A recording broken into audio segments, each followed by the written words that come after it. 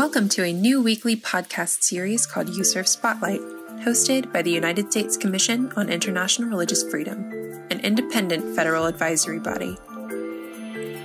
During each episode, Director of Outreach and Policy, Dwight Bashir, features a special guest to dive deeper on various topics and breaking developments that impact the universal right to freedom of religion or belief around the globe. Welcome to USCIRF Spotlight. I'm Dwight Bashir. Today we're going to preview a report on India that will be issued in the coming weeks by the Political Conflict, Gender, and People's Rights Center for Race and Gender at the University of California at Berkeley. The report, called Breaking Worlds: Religion, Law, and Citizenship in Majoritarian India, the Story of Assam, is authored by a team of researchers led by Dr. Angana Chatterjee. The report is a case study of the Indian government's attempt to alter the basis of Indian citizenship through the pilot implementation of the 2019 Citizenship Amendment Act and accompanying National Register of Citizens in the northeastern Indian state of Assam. For the past 2 years, USCIRF has recommended that India be designated a country of particular concern by the State Department due to the government's promotion of Hindu nationalist policies resulting in systematic, ongoing, and egregious violations of religious freedom. One such policy was the 2019 passage of the Discriminatory Citizenship Amendment Act, a fast track to citizenship for non-Muslim migrants from Afghanistan, Bangladesh, and Pakistan residing in India, which led to nationwide protests in early 2020, including in Assam, against the CAA, and spurred state and non-state violence, largely targeting Muslims.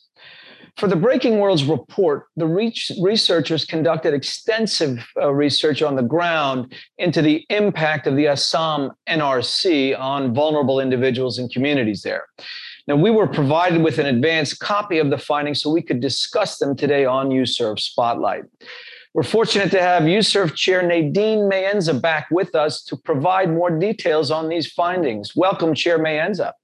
Thanks so much for having me. Before we dive into the report, if you could explain to our listeners why the Citizenship Amendment Act and the NRC are so controversial in the first place, and what the concerns are about how this law impacts freedom of religion or belief. And also, if you could tell us a bit more about how the Indian government has piloted the implementation of the CAA and NRC in the northeastern state of Assam in particular. Absolutely. The CAA, combined with the proposed nationwide NRC, risks disenfranchising Muslims across the country. So it provides a pathway to citizenship for non-Muslims from neighboring Afghanistan, Bangladesh, and Pakistan, but has no remedies for Muslims caught up in the NRC processes. Those who are unable to prove their citizenship through documentation are subject to statelessness, deportation, and even detention.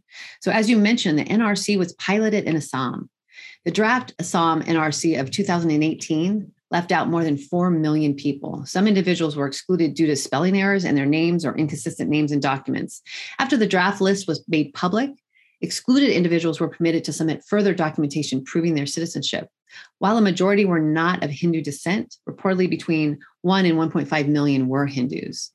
In the case of Assam, individuals left off the NRC must prove that they resided in India prior to March of 1971, which is when Bangladesh declared independence from Pakistan, or that they were the children of such a person. That means even if an individual was born in Assam in, say, 1973 and has never left since then, they would not be considered a citizen unless they're able to show that their parents entered Assam before March 1971.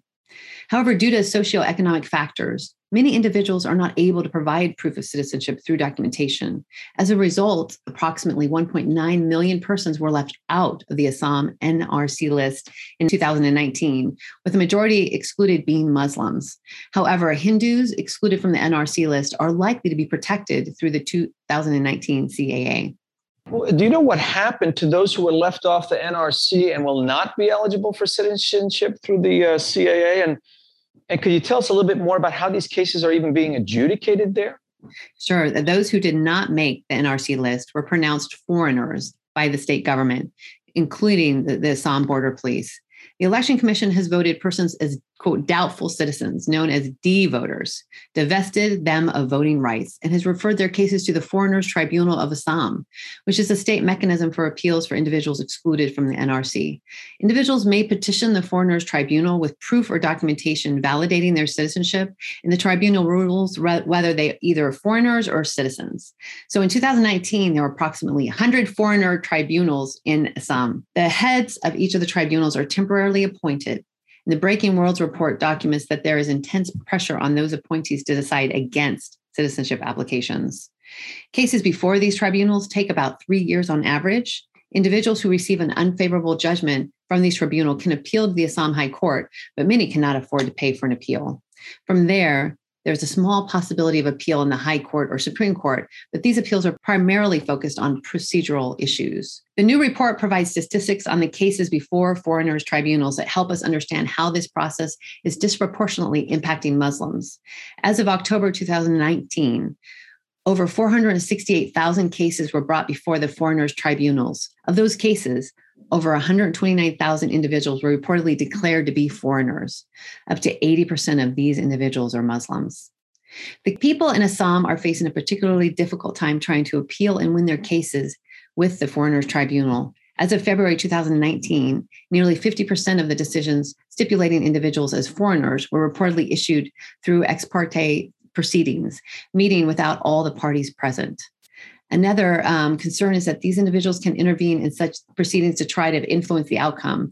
Approximately 250,000 such objections have been made, mostly anonymously.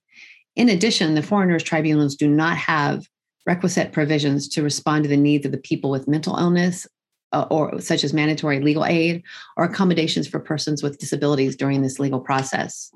The Berkeley study reviewed 38 cases in Assam, and in more than half of the orders reviewed, the state's legal representative did not appear. In a third of the orders, a document submitted by the individual was rejected because the official who had issued the document was not present at the tribunal to testify to the document's contents and authenticity. In 11% of the orders, the tribunal member dismissed a document due to the location of the state emblem embossed on the document. Cases also were unfavorably adjudicated because of the name or age discrepancies in the documents submitted. Citizenship cases may also be lost because individuals are not able to produce documents. It is particularly difficult for women to obtain the required documents to prove citizenship. It is also hard to authenticate the required documents, particularly as authenticators may be prosecuted if the person being authenticated is ultimately deemed a non-citizen. In addition, officials are not always willing or able to travel to Assam to authenticate the documents. This process sounds very stressful and cumbersome for those who are being forced to prove their citizenship. Can you tell us more about how the report documents the real-life impact on these individuals? Sure. If individuals are unable to prove that they're Indian citizens and are declared foreigners, they may be deported or held in detention centers.